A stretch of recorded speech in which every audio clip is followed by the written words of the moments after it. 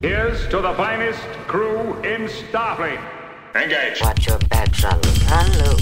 I'm Captain Janeway of the USS Voyager. Captain Janeway of the USS Voyager. Captain. Welcome to The Greatest Generation. It's a Star Trek podcast by a couple of guys who are just a little bit embarrassed about having a Star Trek podcast. I'm Ben Harrison. I'm Adam Pranica. How you doing today, Adam? I'm great. You look great. Ready and great. That's me. You look handsome. Did you get a haircut? What are you buttering me up about? What's the know. bad news you're going to drop on me? I'm not giving you a shit sandwich. Ben, I'd say it's a great opportunity to bring back a beloved segment. This is a tour story. Tour story! Of two podcasters. Welcome to The Greatest Generation. Who chose to leave their house, go on the road, and do their show in front of an audience. To find out what happens when things stop being edited and start getting real. The tour world. You know we're out on tour. You should know we've been out on tour for a little while, almost halfway through the Share Your Embarrassment tour. My philosophy has always been if you can remember being on tour, you weren't really there, man. Yeah, I think I believe you, and a lot of friends of DeSoto believe you too. But we came back with some really fun stories and experiences from our last leg. Peek behind the pod is that we returned from our East Coast leg of the tour recently, and we got a great invitation from a friend of DeSoto to visit a very unusual place. To visit a home that he partly owns? That we all partly own? Sometimes someone will slide into the DMs. This is why I love Bill Tilley. He's our filtration in there. He's like, hey, guys, I got an offer from an FOD. It doesn't seem legit, but here you go. And the offer was like, hey, I work in and around the White House. Do you want a tour? And this was a couple months ago that this person reached out. And you and I were like, we've gotten a lot of invitations to a lot of strange places. Most of them are bullshit. But this one seemed legit because it came with like options for dates and times and like a link to a background check. And that seemed pretty legit. Like on like the whitehouse.gov domain. So, right. Turned out it was legit. And friend of DeSoto, David, and you and me and Bill and Wendy, and then David's friend Louie and his lady friend Alyssa all got to go on this tour of the West Wing and then like the executive office building of that's like right next door to the White House, like within the grounds.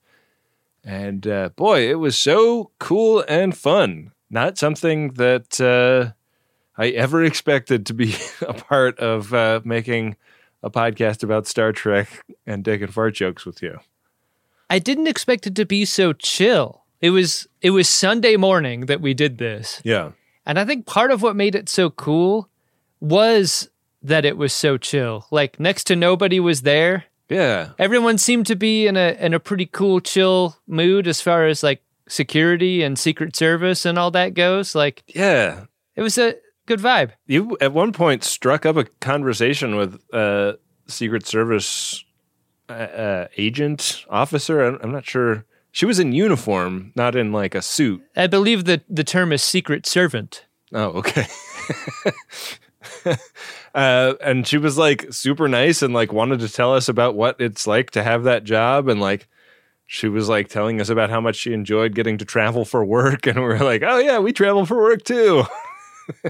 Pretty neat. I went to high school with someone who became a Secret Service person. A Secret Servant, I believe, is what they prefer. And he said I just missed him. Like he was at the White House that day.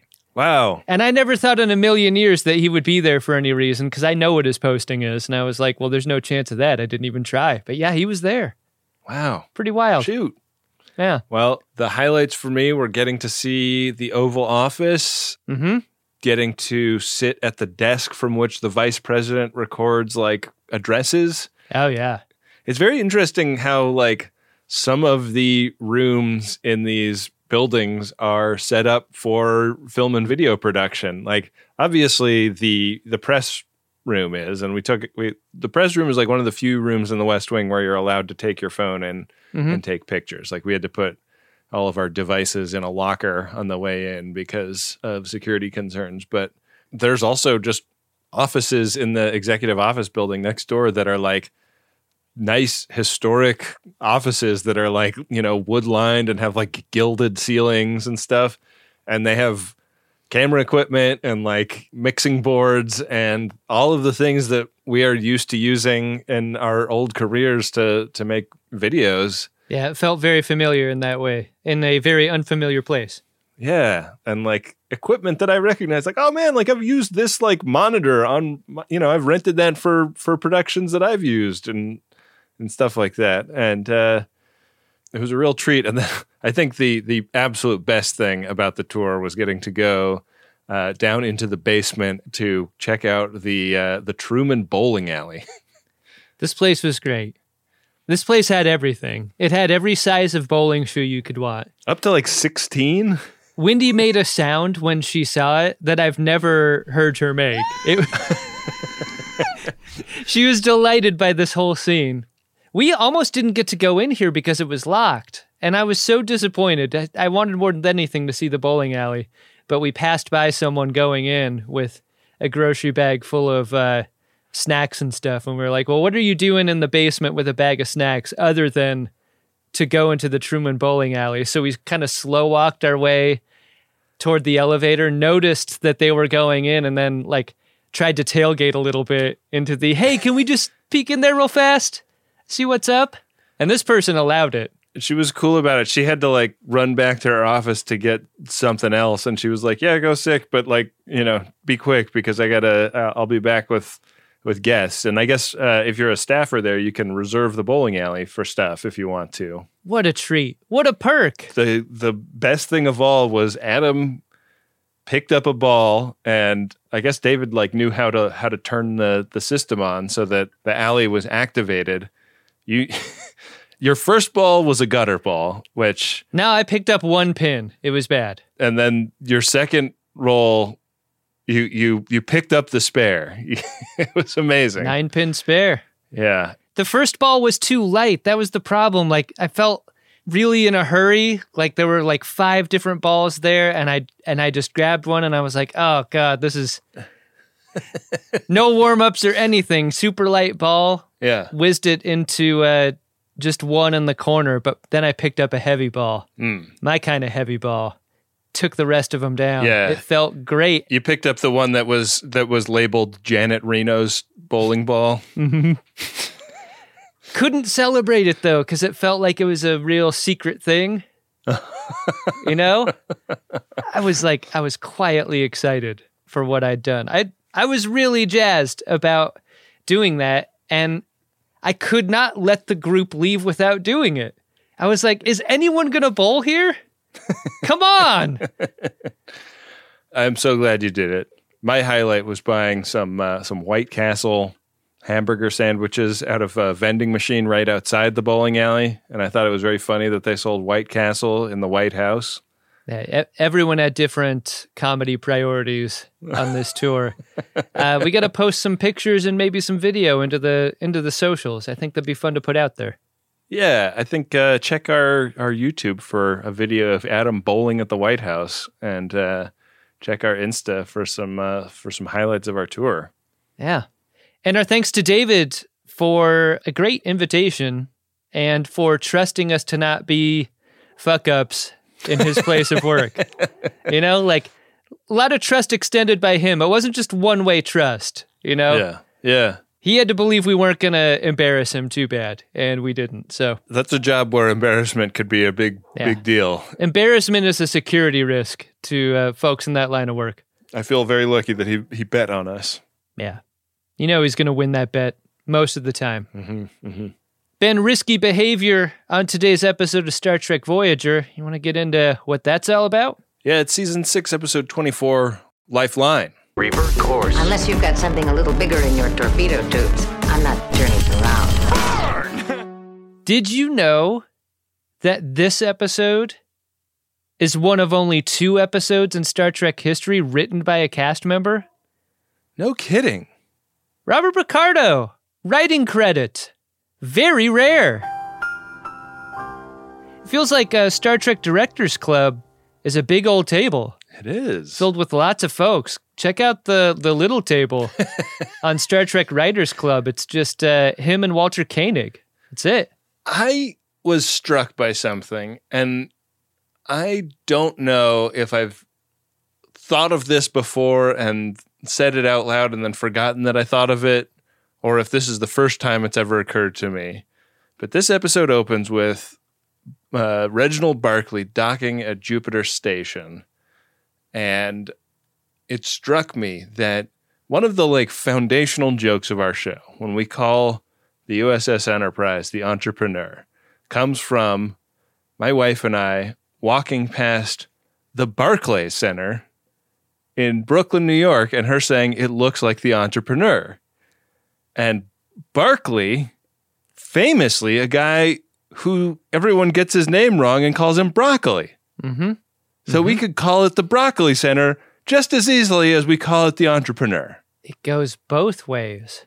I was just tripping off that at the beginning of this episode. It was like almost all I could think about. All I could think about was how everyone who works on Jupiter Station is dead as a result of what the synthetics do in season 1 of Star Trek Picard. Oh, did they kill everybody at Jupiter Station too? I think everyone in any orbital platform dies, right? Wow. In the Sol system? I know that they fuck up Mars. I didn't know they fucked up Jupe too. I mean, Jupe isn't that far away from Mars, right? I mean, they're neighbors. It's far as hell. Is it? Yeah, it's way further than Mars is from Earth. Oh, okay. Well, that doesn't work then. These guys are probably fine. Yeah, I'm sure they're fine. Anyways, Barclay's here to meet Dr. Zimmerman, a.k.a. Dr. Z, a.k.a. the dude who invented the EMH and does not give any fucks about the Starship Voyager. He thinks it's called the USS Pioneer. How does Reg Barclay still have a job at this point? I mean, he famously was like the inventor of the Midas array technology to shoot communication beams at the Voyager. But does that forgive all the fucked up stuff he's done over the course of what's the opposite of decoration if you're talking about a decorated career? Oh, indecorous career? Yeah. He's got a very indecorous career. A sheaf of reports about all the bad things he's done. He was noted at the Academy more than once. But I think Admiral Paris probably anointed him special guy because he got Admiral Paris on the radio with somebody standing next to his son. I think the linens do a lot of the work in this scene in conveying to us that Dr. Zimmerman is old and sick. Yeah. He's really layering him up. We didn't see Dr. Zimmerman that long ago, right? He came to Deep Space Nine to scan the doctor there. He seemed fine back then. Yeah. I mean, they rejected the Bashir-based EMH because they were worried it would drink up the entire urine supply on all the ships that it was installed on, right? You mean this program is going to include all his personal likes and dislikes? That is why we bothered to choose a human template in the first place. Yeah, I mean, the trivia about the Mark I's is that they all got sent to do menial tasks. Mm-hmm. The Bashir model asked for sewage duty. Let me up in those pipes. I can assure you that the final product will be zesty. So Dr. Z is dying, and Barclay mentions that they're on the verge of establishing a ongoing comms link with the Voyager. But Barclay is here to look in on Dr. Z, who is very unwell. After the theme, I really like how elegant and efficient this sequence is. As a reminder for what this technology does. The camera just sort of pushes past the Midas Array, into deep space, and then finally ending on Voyager. That's how it works. Yeah. Little comms montage. Yeah. We catch up with the thing that is being communicated in the ass lab where Seven is receiving the signal, and it looks pretty beat up, like very staticky when she's looking at the stuff on screen. It's so scrambled you can hardly jack it to this. Yeah. The Admiral that's on camera, like, you can't even really see what he's working with, you know? Yeah. It's like, I assume he's hung. I assume he's swinging a hammer, but, we can't tell. It's too scrambled. We cut over to the McLaughlin group with the whole senior staff watching. Issue 1. Janeway tells the gang that they're going to start getting monthly messages from this guy. Yeah. That's at least what I'm assuming. Like, this one guy is going to be who they're communicating with. Yeah. And they've got 17 hours to reply. She's like, so what this meeting is about is we need to decide as a team whether we pay for the premium cable package.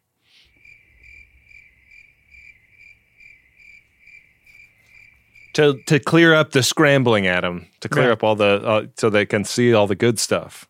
That's important. Yeah. They're not given any advice on how to get the hell home faster or anything. Reginald Barclay did not give up on them. Yeah. It's too bad that it was Reginald Barclay that did not give up on them. Could have been anyone else. Yeah. There's the real kind of maternalistic conclusion to the meeting that I'm sure you remember what it was like being a little kid and a parent would be like, now be sure to thank Barclay. That's Janeway's message to the group. Like, look, you're going to get a chance to send messages home as long as you get them done in the next 17 hours. But you got to thank Barclay. You got to thank Barclay. It's like when you have like a birthday party when you're like 5 and your parents make you sit there and write thank you notes for all the action figures you got or whatever. You're like, this sucks. This feels like homework. And then when I get the like scrawled impersonal thank you notes from all my classmates when they have a birthday party, I don't give a shit about them. It's not like I treasure these fucking notes. Why do we do this? I never went to school or had friends like that. Thank you notes right now, like for adults, I think are great. You're an excellent thank you note sender. You and your wife. I send and receive them all the time, but as a kid, never did. Maybe that's why I like them so much now. Oh, interesting. I mean, I like them now too, but they were a drag when I was a child. And speaking of notes that are drags, Neelix comes down to 6 Bay with a letter for the EMH, and it is from Lieutenant Barclay, and it bears the bad news of Dr. Zimmerman's illness. I really like Robert Picardo's take here. The guy just going about his business and then getting bad news. Yeah. I like that challenge for any actor, and he nails it here. How well did you know him? I've never met the man. Yeah, it's very interesting that all of the big acting challenges in this seem intentional. Like, I want to really stretch. I want to write an episode that really gives me a lot of sandbox to play in. Mm-hmm. An episode that makes me kiss just everyone, just so many people. An episode that is resplendent with babes. Acute subcellular degradation. Yeah. Is the diagnosis. Doesn't sound good. Yeah, he's doing some research about this and talks to Seven about the deal here, and it's something that he thinks that Borg regeneration techniques might be able to help fix. Yeah, just whap, some assimilation nodules into that guy's neck. He'll be great in no time. Yeah. Seven notices on the screen that the EMH and Dr. Zimmerman do bear a little bit of resemblance, and he says, well, I partly wrote this episode to make out with myself. You could say it's my lifelong ambition. Can't believe I kissed you. Seven's got to be careful looking at the doctor's tabs. You know? She might not always find something as innocent as Dr. Zimmerman's medical records, right? Yeah. I know you don't want to do it. Do it. Coffee black. Make it yourself. I'm trying to help you see this as an opportunity to grow. Make it yourself. I like the proximity of this episode to the previous one because he goes up to the captain's office and is like, hey, you remember the Vidians? And I was like, I remember the Vidians. We just saw them last episode. I feel like we have gotten many, many episodes of Voyager where the Doctor's like, I have a great big favor to ask. And it helps no one on the ship but me. If you could just find it in your heart to not send letters home and instead send me to Jupiter Station through the data stream, that would be great. There's coffee in that data stream. If we send you, there won't be room for anything else. If I know that I would not have been the popular guy in the writing room on this show.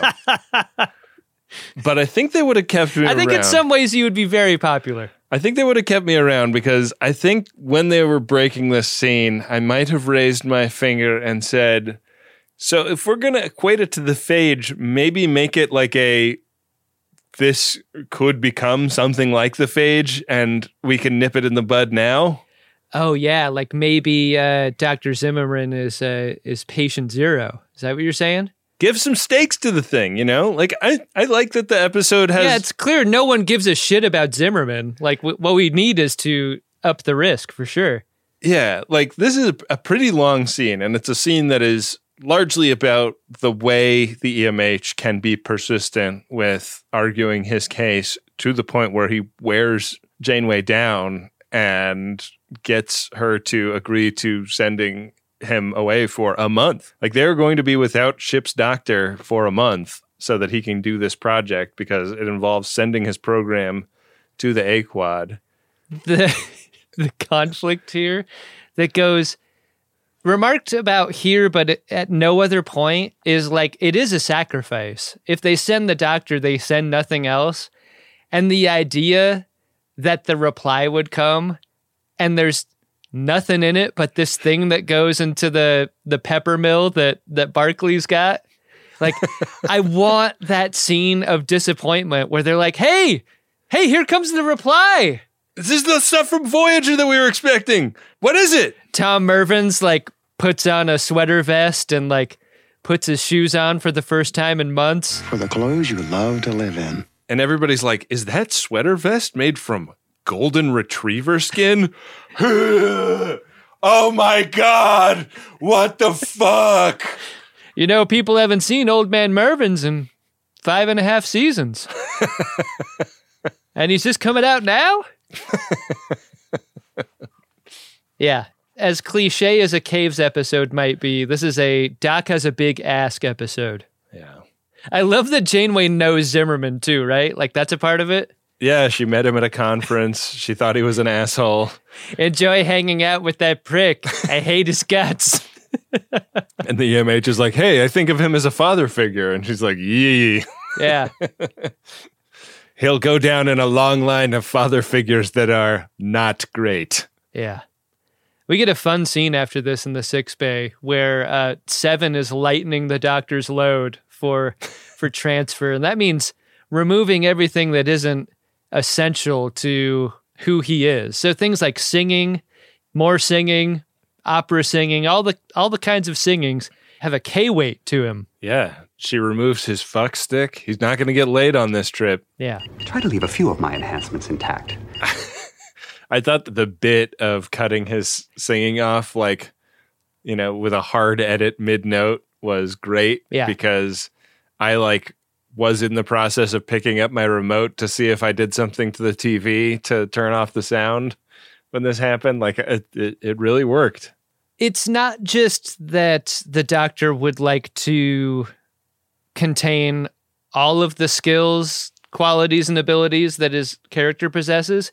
It's that, like, he really does want to impress this guy. And these are qualities that he believes would be impressive to Dr. Zimmerman. And he's expecting kind of proud papa energy. He has far exceeded what anyone thought his program was capable of. And the rather narcissistic take he has is like, they're going to study me. They're going to be amazed at what I've accomplished. And Dr. Zimmerman is going to be no exception to that. Except he is. He really is. Yeah. Because over on Jupiter Station, we meet Haley, who is preparing Doc Zimmerman's lunch. And I think I begin to understand why Doc Zimmerman is so cranky all the time. Every day for lunch, he appears to be fed a salad plate of mixed greens. Undressed plate of mixed greens, to be precise. Like, there's nothing on them.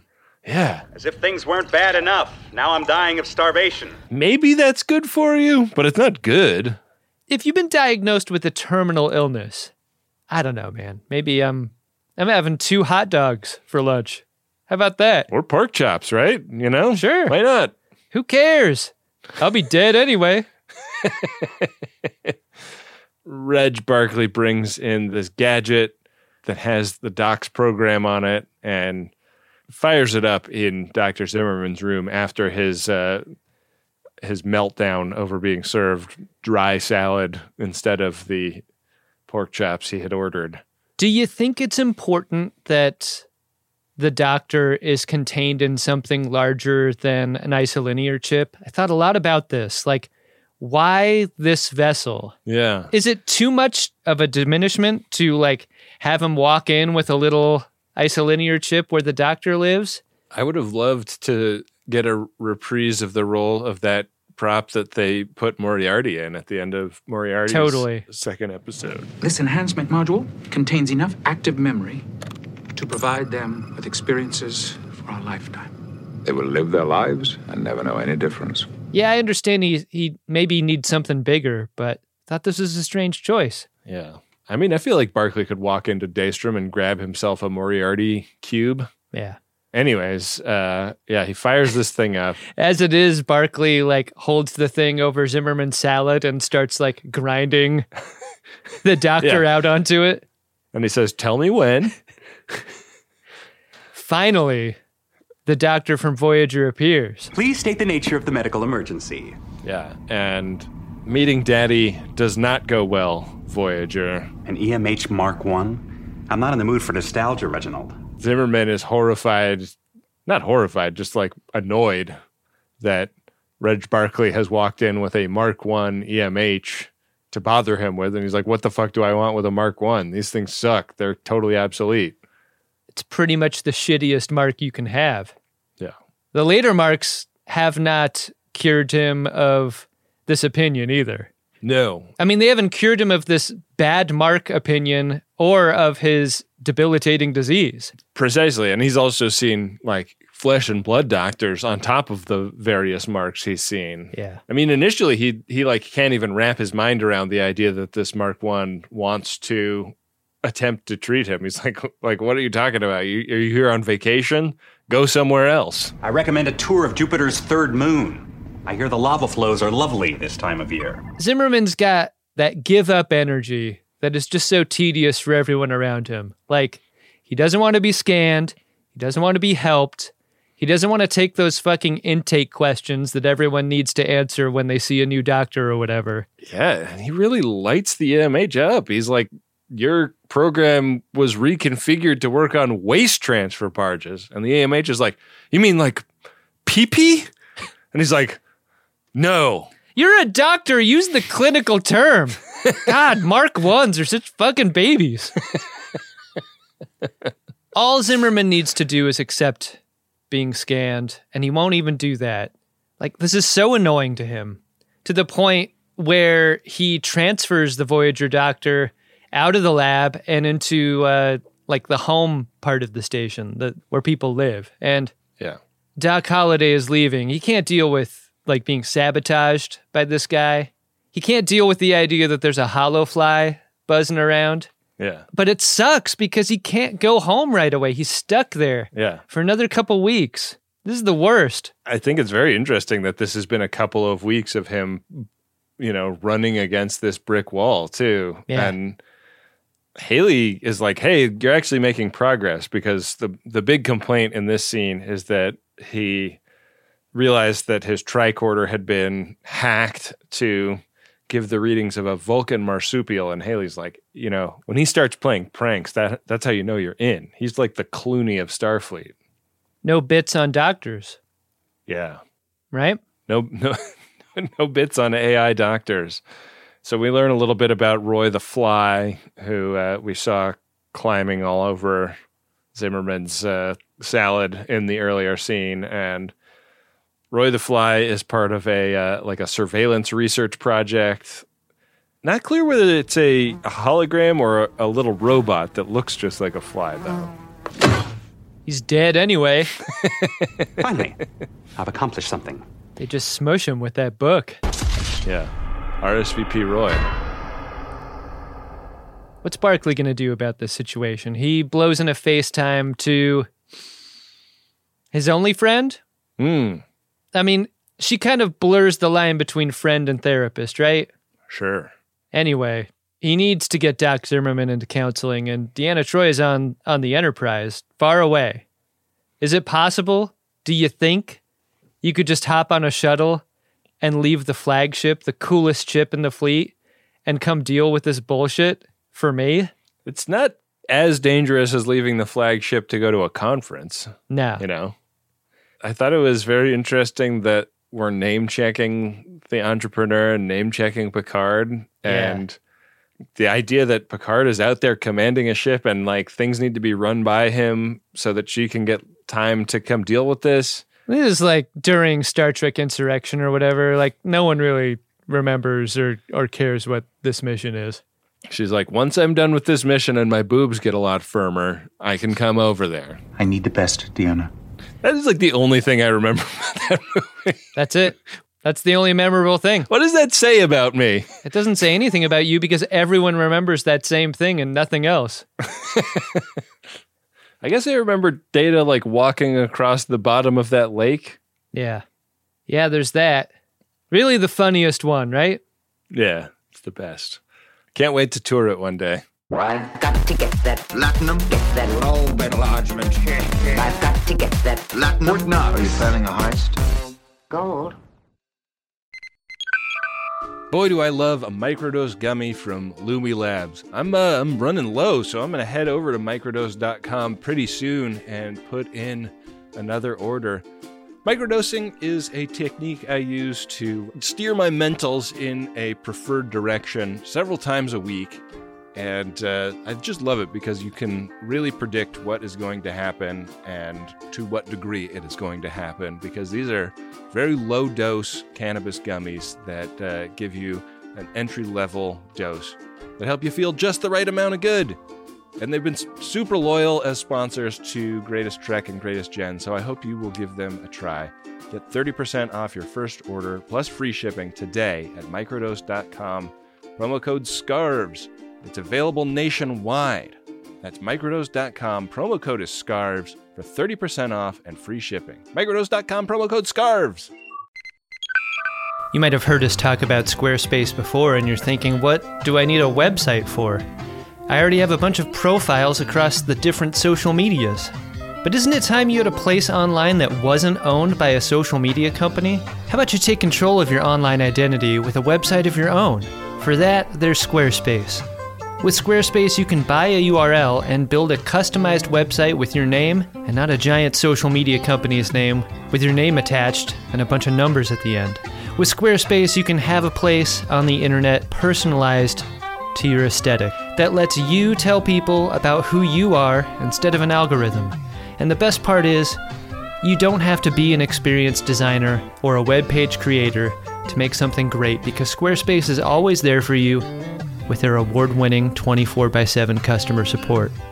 Don't settle for being another company's product. Be your own product with a website that's all you with Squarespace. Go to squarespace.com for a free trial, and when you're ready to launch, use the offer code SCARVES to save 10% off your first purchase of a website or domain. That's squarespace.com. The code is SCARVES. Think it, dream it, make it with Squarespace. Back for another game. You know it. What's going on? Just one more week till Max Fun Drive. Hard to believe. It's been a heck of a year since the last one. We're now a worker-owned co-op. We raised $50,000 for charity last year. And we've added a bunch of awesome new shows. But do you think we're ready to do it again? Absolutely. Lovely new gifts are lined up. The episodes will be amazing, and wait till everyone hears the bonus content. Yeah, plus they know to go to MaximumFun.org/newsletter, so they're getting all the news. Oh, like that meetup day is on Thursday, March 21st. Then what's bothering you? Me? Oh, nothing. We're all set for Max Fun Drive to start on Monday, March 18th. I just didn't want you to see this coming. Check. What? Hang on. Most of the plants humans eat are technically grass. Most of the asphalt we drive on is almost a liquid. The formula of WD-40 is San Diego's greatest secret. Zippers were invented by a Swedish immigrant love story. On the podcast Secretly Incredibly Fascinating, we explore this type of amazing stuff. Stuff about ordinary topics like cabbage and batteries and socks. Topics you'd never expect to be the title of the podcast. Secretly Incredibly Fascinating. Find us by searching for the word secretly in your podcast app. And at MaximumFun.org.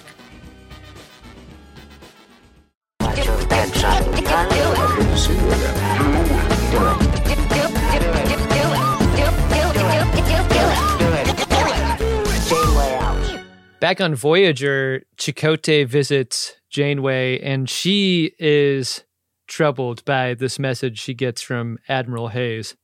He wants to know how many dead people they've shot out of torpedoes. And I mean, that's really two questions in one, right? Right. How many first contacts they've had. And also, what's the deal with the Maquis? Maquis? Because when we lost you, you were sort of entangled with that whole situation. Yeah. I thought it was interesting that they burned the time code in on this Admiral's transmission. Yeah. Yeah, it makes scrubbing around a lot easier. The Maquis thing is the sticking point with Janeway. And Chakotay's like, let's just worry about that in the morning. I mean, in a few years when we see this guy again. Anyways, interested in maybe a nice relaxing bath? I love a bath. It's my favorite way of relaxing. He really wants to kick this can and all cans down the road, I think. I think that he's thought about it more than she has, though, in an interesting way. He has to have. I mean, how could he not? It's the most important thing in his career, right? Like, what happens when he returns? Yeah.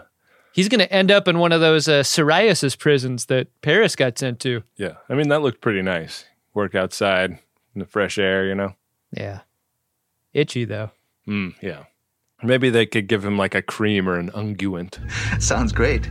Back on Jupiter Station, they have an inexhaustible amount of mixed greens in the replicator. Yeah.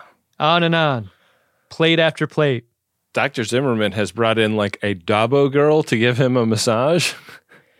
You know what? Speaking of Star Trek Insurrection, this lady's Tarlac, which was like a main alien from Star Trek Insurrection. Whoa. No kidding.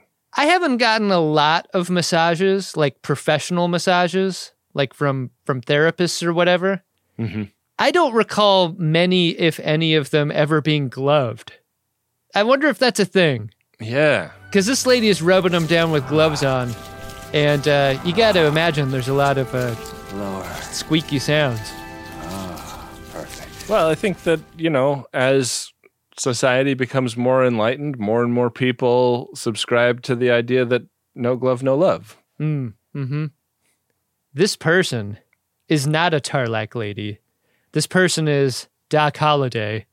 And Zimmerman gets very upset when he discovers that that's the reason that she's been scanning him. Suddenly the EMH has this skill of impersonating whoever he wants. I wish he had been doing this the whole time. It kind of just makes him Odo, though. You know? It does, yeah. Mr. Bucket? Yeah. Odo, I bet, gives a great massage. Oh, yeah. Killer. Zimmerman is extremely pissed off at the subterfuge here because the EMH was secretly scanning him. You! If you'd let me examine you, I'll report you to the Medical Ethics Board. Doctor, save it for your hearing! Great special effect where tricorder is passed from one Robert Picardo to another. There's a lot of little flourishes like that in this ep. Yeah. And also, like, I think the moment where Zimmerman says, like, you weren't programmed to care this much is really powerful. It's like, this is before we learn the kind of deeper thing that is making Zimmerman so upset about the doctor's visit.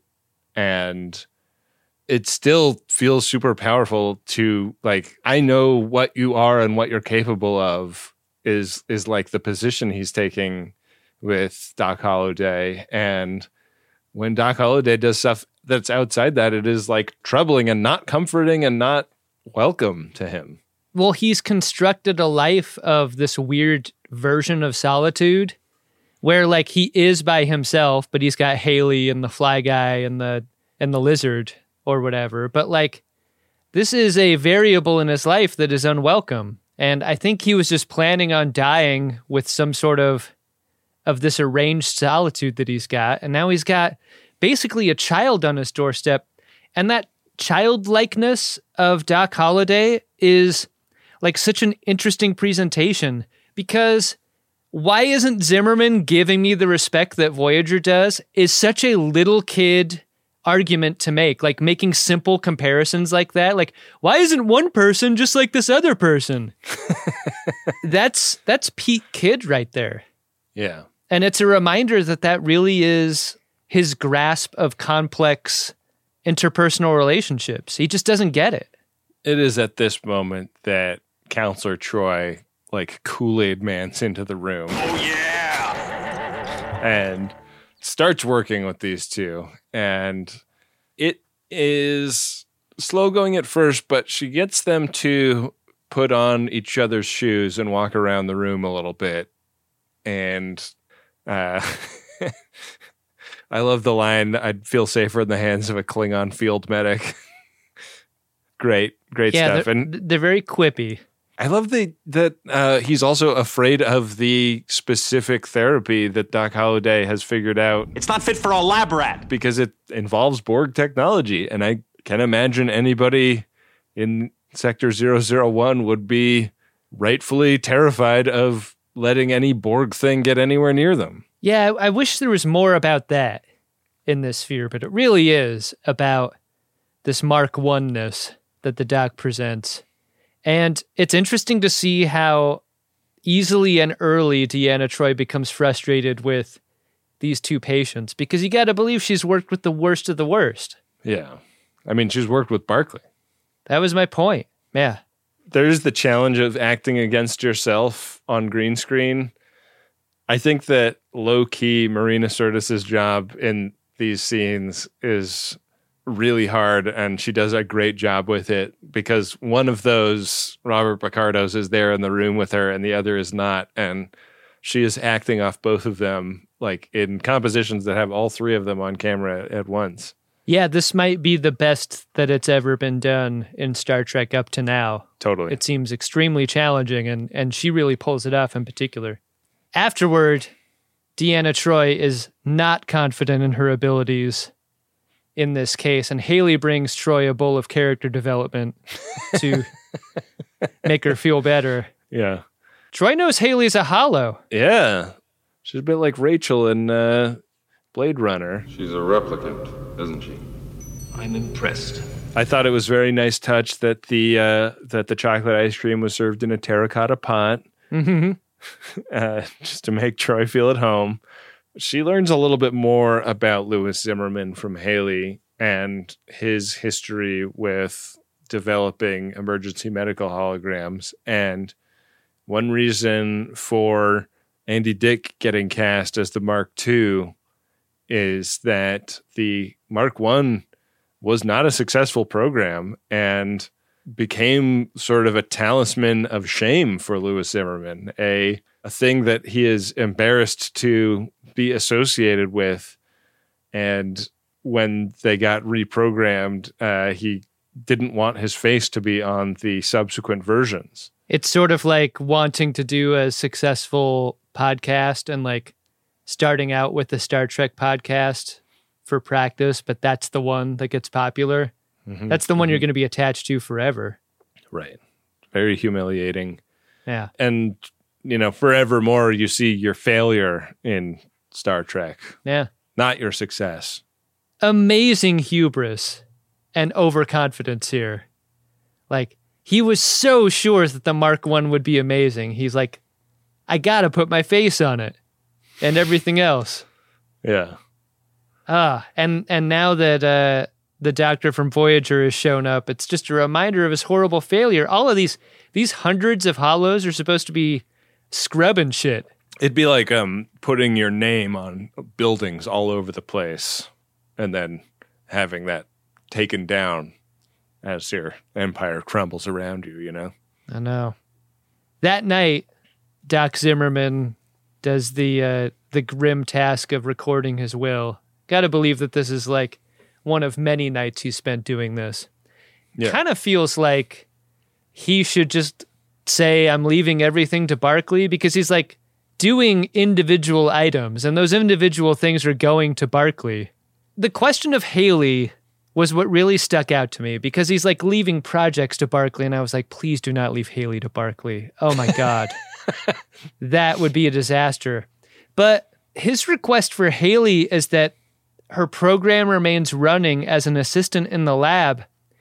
And man, I thought for sure she'd get emancipated or something. It's so dark. And it has nothing to do with what she wants or what would be good for her. It's like, leave her running as long as this lab is in operation. I think it's the one part of this episode that is just an enormous clang, is that you've got a storyline that features a character who is all about rising to the level of their human coworkers. Like, the doctor has been writing for this for his entire time on Voyager, like wanting to be seen as an equal. And for him to exist in the very same episode as a Haley character that is made to be okay to just work in a lab for other people forever and ever, it seems like hell. Yeah. Like, the Black Mirror story in this episode is right here, and it's Haley. She's been as real to me as anyone I've ever known. As I'm hating him for saying this, he starts experiencing pain from his illness. Yeah, don't manipulate me like that, Dr. Zimmerman. Yeah. I was like, did my mind do that to him? Yeah. These are guilt pains, right? Yeah. Stabbing conscience pains? Yeah. I'm Captain Janeway of the USS Voyager. Captain Janeway of the USS Voyager. The next morning, Doc Holliday is talking to Counselor Troy in a facsimile of his office on Voyager where he's been staying because Barclay let him. And he's not allowed to stay in Barclay's quarters, though. No. You know, he's super frustrated. Troy is trying to get him to kind of recommit to the project of attempting to heal Dr. Zimmerman when his matrix starts glitching. They blow in a call to Barclay to see if he can tell him what's going on. Barclay transfers his program, and it turns out Doc Holliday has some health problems of his own. Your primary matrix is degrading, and there's nothing I can do. This made me think a lot about that first session with Troy and Dr. Zimmerman and the doctor, where she's trying to like create a common ground between them. Yeah. I mean, now that the doctor from Voyager has been like given a prognosis like this, it would seem as though that common ground has been found, right? They're both going to die. That is what it's starting to look like. And it actually takes Haley to convince Dr. Z to fix the EMH. You know, this sort of presents itself as seeming like something that's going wrong with the EMH because of the stuff that was stripped out of his program to make him small enough to transfer across the thousands of light years. It's a real, I've got nipples, could you milk me kind of argument here that Haley's got. I have nipples, can you milk me? Can Doc Zimmerman be as handy with a holographic stabilizer as a hollow woman's heart? Mm-hmm. The idea of holographic milk is maybe the most troubling thing anyone has come up with on Star Trek, but Haley comes up with it. Yeah. Later, Doc Holliday is activated so that Dr. Zimmerman can repair him, but he's quickly deactivated because he's giving too much lip during. So there's like a passage of time here where that night, Doc Holliday is reactivated for more work, and it's clear at this point that Zimmerman's been working for 17 hours straight, eating nothing but tiny salad plates of spring mix. Yeah. You don't look well. The dry greens have been devastated by this entire project, and he's really suffering. He seems very sick, very, very not well. And the EMH is starting to get worried about his ability to fix him. Really feels like the shoe's on the other foot. There is a really, really unusual shot here I wanted to see if you recognized. Like, most often when I was working in independent film and video, like the rack focus was always into a subject, always. Yeah. But there's a rack focus out here that felt so different when Zimmerman walks toward the camera and toward the little computer station he's at. Mm-hmm. Like, we're both zooming and focusing out with him in what felt like a really unusual move for Star Trek. Yeah, it's a bit like Cybok approaching the camera in his hostage video in that way. Pretty neat. We mentioned it before, like the two of them on camera at the same time as an effects shot is really cool. And like there were a couple of times where it's racking focus back and forth between the two of them. And that is an especially cool bit of movie magic because... Yeah, they're selling the duplication. Yeah, like I don't know if that's like an effect that they're dropping onto one of them and then the other to do that, but I wonder if maybe I've confused it as an in-camera effect versus something they're doing after the fact. Like I wonder if that's what's happening here. It's really neat. Like this is much higher level than they've ever done it before, and they've done a really good job with they've done this a bunch on Star Trek, but this is like really some next level stuff. The Doctor takes great umbrage with not that he's been cured, but with all the improvements that Zimmerman has added to his programming. Like, why can't Zimmerman just leave him as is? Well, there's an answer to that question. Because you're defective! It's a monologue from Zimmerman. He's absolutely humiliated by the idea of 675 copies of him scrubbing sewers out there. Yeah. And he sees the Doctor from Voyager as an opportunity to remove him from that population, to make him better, to maybe fix that first broken design. And the EMH is like, that's such an ugly stereotype you're carrying, like all labor is skilled labor, Dr. Zimmerman. And just because somebody works in waste management or whatever doesn't mean that they're inherently less valuable than you just because you have a slightly more intellectual sinecure.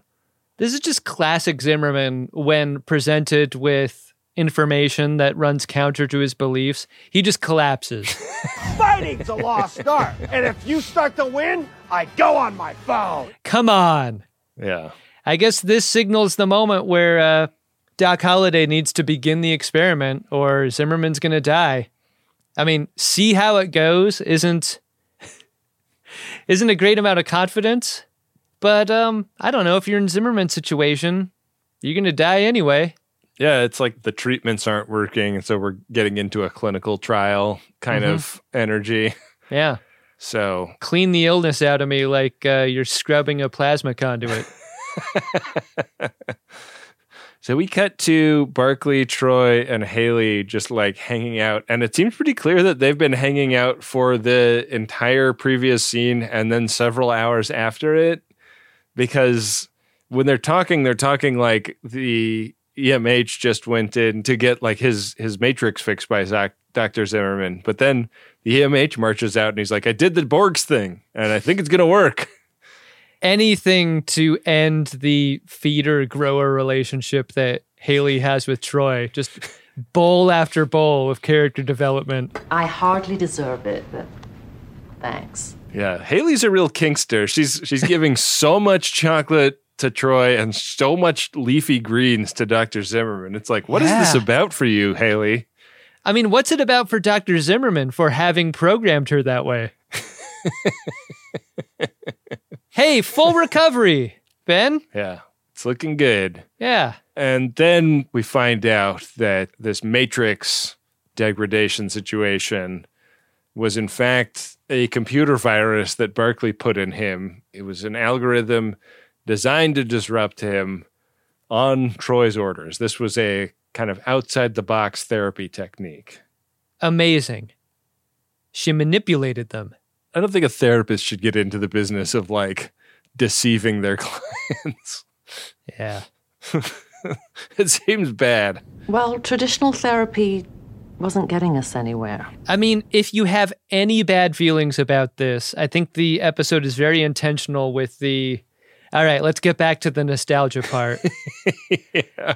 Like, let's make sure Doc Zimmerman and Doc Holliday, you know, become the father and son that Doc Holliday was expecting. Yeah. I mean, Doc Zimmerman's looking better, but not good enough to be working all the time. Bed rest is the doctor's order here. Yeah. And they pose for a nice picture together, Yeah. just the two of them. I think one detail about this photograph that I thought was really interesting was that they have different smiles. Like, I don't know how often you think about your own smile, but Robert Picardo had to here. Like, I can't smile how I usually would. I got to choose a different smile for two characters. Yeah. And that's what you get here. And also, Doc Holliday is like 3 inches taller than Dr. Z. Like, is that because Dr. Z is wasting away, or because Dr. Z kind of like gave himself some Ron DeSantis shoes when he programmed the EMH Mark I? I don't know. I mean, if you were going to make a copy of yourself in hollow form, feels like one of the improvements would be to maybe make him a little taller. DeSantis those shoes. Weird choice. Yeah. You like the episode, Ben? You know, I'm really easy to get along with most of the time. But I don't like bullying, I don't like threats, and I don't like you. Understood. I really liked the episode. I definitely like 1 or 2 moments where I was like, you sure about that? You sure about that this episode? The Haley stuff, right? The Haley stuff didn't slap for me, but the core of it, the like, I want to go meet Dada and I want Dada to be proud of me, and flying into the teeth of a bitter man that whose like real lived experience is very different from what the EMH could ever have imagined, is a very interesting story. And like, you know, we've met Zimmerman once before. He was an irascible asshole then and is an irascible asshole now. But like, I feel like when we saw him on Deep Space Nine, he was kind of like, I'm a brilliant man that is like working on the follow-up to my magnum opus, and had the energy of someone whose accomplishments were already so great that he was just so full of himself.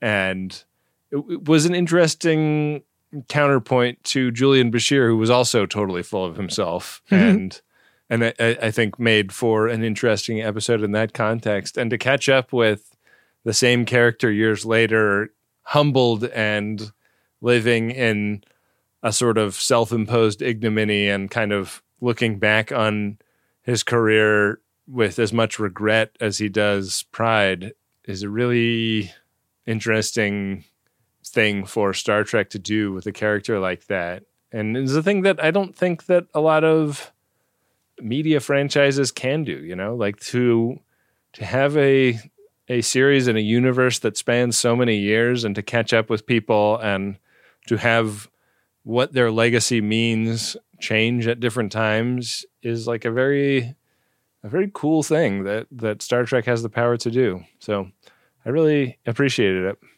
Do you think this episode and maybe that message loses something, some of the nuance anyway, by making the Zimmerman character so loud and boorish and shitty? Like, the description you have of Zimmerman with all those complexities is apparent and there. But like his assholery throughout, I think maybe sells a lot of those other qualities short. Like, those are the subheads to like the main idea, which is like shitty person who's shitty to be around. And I wonder, like, Star Trek does this a lot with the Soong people, right? The Soong relatives, in a way that like they almost can't be sincere about these characters' troubles we've got to ham them up somehow. We've got to slather some sort of other different character trait on top, because maybe to be that sincere would, I don't know, wouldn't read or wouldn't work for people. I kind of wish that they had tried that this time around, because what I want to be is sad for a character like Zimmerman, and I just can't get there. I definitely got there in the scene where he expressed his displeasure with Mark I's being waste extraction bots or whatever. Like, for all my like class consciousness and not wanting to hang with his feeling of shittiness surrounding them having like blue collar jobs or whatever, I did feel his pain in that moment. I mean, who among us hasn't created an army of unworthy hollow people? Sure. That were then sentenced to a life of waste cleanup. Yeah. You know how that goes. We all do. A different kind of sentence can be found in the Priority 1 message inbox, Ben. Is that true, in fact? I'm going to go see what we've got in there right now. Priority 1 message from Starfleet coming in on secured channel. Need a supplemental income. Supplemental income? Supplemental. Supplemental. Yeah, it's extra. The interest alone could be enough to buy this ship. Adam, our first Priority 1 message is of a promotional nature, and it goes like this.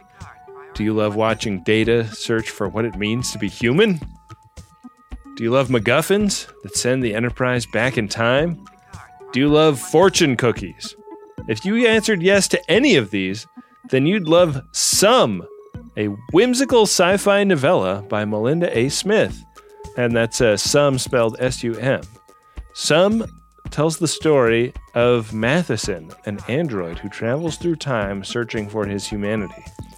Melinda A. Smith is a neuroscientist, science fiction writer, author, nerd, and a little sister to an FOD. Buy Some on Amazon or Barnes & Noble today. I would say don't buy Some, buy the whole thing. The call to action here is buy my sister's book. And this was sent by Steve, who sounds like a proud big brother. Hey, that's great. I love this. Yeah. I want to read Some. I love the character named Matheson. Yeah. For a book called Some. Uh-huh. It's great. It's good stuff. Ben, our second Priority 1 message is of a personal nature. It's from Adam 2.0. It's to Adam 1.0. The message goes like this. Hey, Adam 1.0. Remember when you had really bad jet lag and gave your mug of London's best house wine to a drunk Shimoda after the show? Turns out she's an evil scientist, and now I'm eternally trapped in her personal holodeck. It's okay, life isn't so bad. She's got me on a vegan diet, and I've learned Babylon 5 isn't actually the worst thing in the world. Weird. Huh. I do remember giving my stage wine to someone. Yeah. And she's got you on a vegan diet now? Weird. Wow. I kicked over stage wine at that show. Oh, yeah. I brought more stage wine to the meet and greet after. I don't remember any of it. It really was jet lag time traveling for sure. Yeah, you were. I'm surprised that you've become vegan, but I really respect it. Oh, yeah. Adam, our final Priority 1 message today is from Christina Chapman, and it is to Jude Aisling, and it goes like this. I love you. You know it's hard for me to say romantic, lovey things, so I'm kind of uncomfortable. But here are the ways I love you in different languages. Je t'aime plus que tu au monde. Ich lieb dich. Mato, Aishiteru. Tesoro mio, ti amo. Sertlek. Gragel Mo Croy. And any Mariah Carey album. And again, I love you. You're the bee's knees, babe. Wow. I'm so glad you read that one and not me. Adam, Here's how much I love you. I saw that one coming, and I changed the order of the priority one messages when you weren't looking so that you wouldn't have to read that. Whoa! Thanks, man. That was really great. Sounds like Jude's got someone who loves them a whole bunch. And I just learned my co-host really cares about me a whole bunch in the process. If you'd like to get a priority one message, it is MaximumFun.org/Jumbotron. Boy, it's a fun way to get a message out about your little sister's new novella, or a person you love a whole lot, or someone who gave you some stage wine. Hey, Ben. What's that, Adam? Did you find yourself a drunk Shimoda? Incredible. Drunk Shimoda! Yeah, I'm going to give it to Zimmerman. Not for anything he does in the episode per se, but for his employee photo in the chart that was a great moment. It's on screen in a couple of different scenes in this episode, and I think every time I saw it, I laughed out loud. I thought it was so funny, and I think that Picardo was a real one for this. Hey, these are both my characters. I'm gonna have some fun with them. I'm gonna do some big shit with my two characters in the Star Trek universe, banging them up against each other for the first time ever, and that staff photo, you are new at your job and they're like, yeah, we got to take a picture for your employee ID. And this is the face he makes is fucking incredible. So often you just get one take. Yeah. That's what you get. That's what he got. You got to believe he's okay with it too. How about you? Did you find yourself a drunk Shimoda? That was a very convincing reason. I mean, my pick was Zimmerman too, but for a different reason. But God, that detail really sticks with me. It says a lot about a character in very little time, and I think that's what I like about it the most. It's just like a shot. Yeah. But it really conveys a lot of information about what's important to Zimmerman, and that photograph was not. It was not great. Do it. All right, Adam. I'm going to go find out a little bit about the next episode of Star Trek Voyager. It's Season 6, Episode 25, The Haunting of Deck 12, which is kind of perfect for this spooky holiday, right? I know. This episode comes out the day before Halloween. Just gonna miss it with the haunted episode.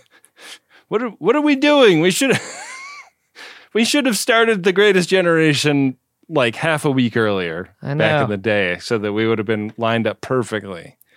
We blew it!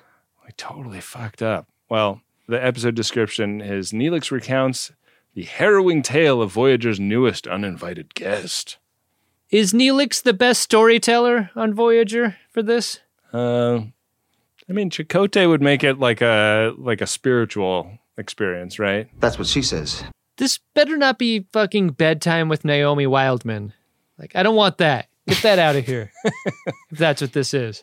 I don't think we're going to have any listeners next week because people are going to be so goddamn sick of all this spooky season stuff by the time next week's episode comes out, right?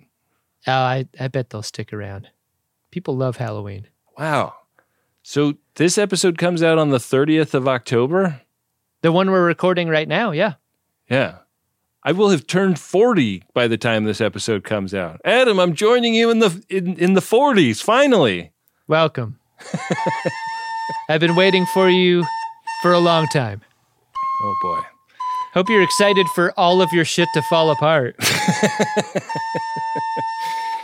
I am on gach.biz/game, where Friends of DeSoto can follow along as we play the game of buttholes, The Will of the Caretaker. And the runabout is right at the end of the board game, Adam. We are on the last square before that Mornhammered square. And I'm going to go ahead and roll the dice, see if we hit a thing or if we safely roll any of the other numbers and go past the thing. You're required to learn as you play. Roll. 1 out of 6 chance.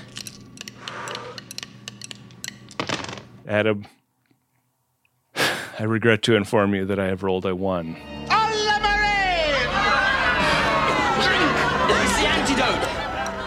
course you have. We have landed on a More Hammered episode for next week. Great. I love it. I'm just looking at our production calendar. We are scheduled to record 2 Greatest Gens back-to-back on the day that we're scheduled to record this. Maybe we can move things around a little bit. How about new? Just our luck, right? Yeah. Big episode next week. I should have known, man. You're always the one that goes through the metal detector and gets flagged at the airport. There is no way you're going to roll anything besides a 1 just then. You're going to get got. Don't try to get through square 100. You're getting stopped. Yeah, man. All right, well, that's what's going on next week. Sorry, everybody. Been a while. It has been a while. We really appreciate all the folks that support what we do here. There's a lot of ways to support it. If you've got a little bit of extra money every month, $5 or whatever, MaximumFun.org/join is a great way to make sure that this thing keeps going and keeps us in pod fluid and money to support our growing team of professional helpers, not least of which on that team is Wendy Pretty, who is the full-time producer and editor of these shows. She's so talented and so funny and so fucking organized. I can't even believe how lucky we are to have her. And she needs your support too. A free way to support is just leave a nice review on Apple Podcasts, or recommend the show to a friend or family member, or leave a comment about how much you like it on social media. Yeah, we're coming up on a season where families are getting together for holidays and so forth. Why don't you say you turn what would ordinarily be an awkward conversation into something extremely awkward? Yeah. With the suggestion of our shows. When your uncle has had like 1 too many Coors Lights at the Thanksgiving table. It was great with turkey. Maybe turn the conversation to a Peepee Poopoo based Star Trek podcast that the whole family can enjoy. Yeah. We got to thank Bill Tilley, who runs the @GreatestTrek social media accounts on all of the relevant social media platforms and some of the irrelevant ones. We got to thank Adam Ragusia, who made the Janeway song, our theme music. And Dark Materia, who made the original theme music that we began using with our very first episode. We are deeply grateful for all of the support and all of the friends we've got out there. And with that, we will be back at you next week with another great episode of Star Trek Voyager and an episode of the Greatest Generation Voyager that presupposes that maybe Ben and Adam look even worse than Neelix when we shine a flashlight up from under our chin. I mean, you look worse because we're shining a black light under your chin. Oh! I'm not John Hole. Spooky. Make it so.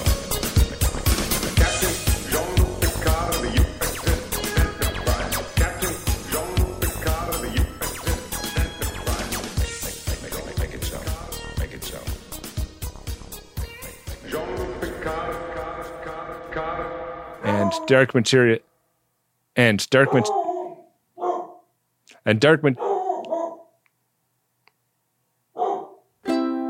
Maximum Fun, a worker-owned network of artist-owned shows. Supported directly by you.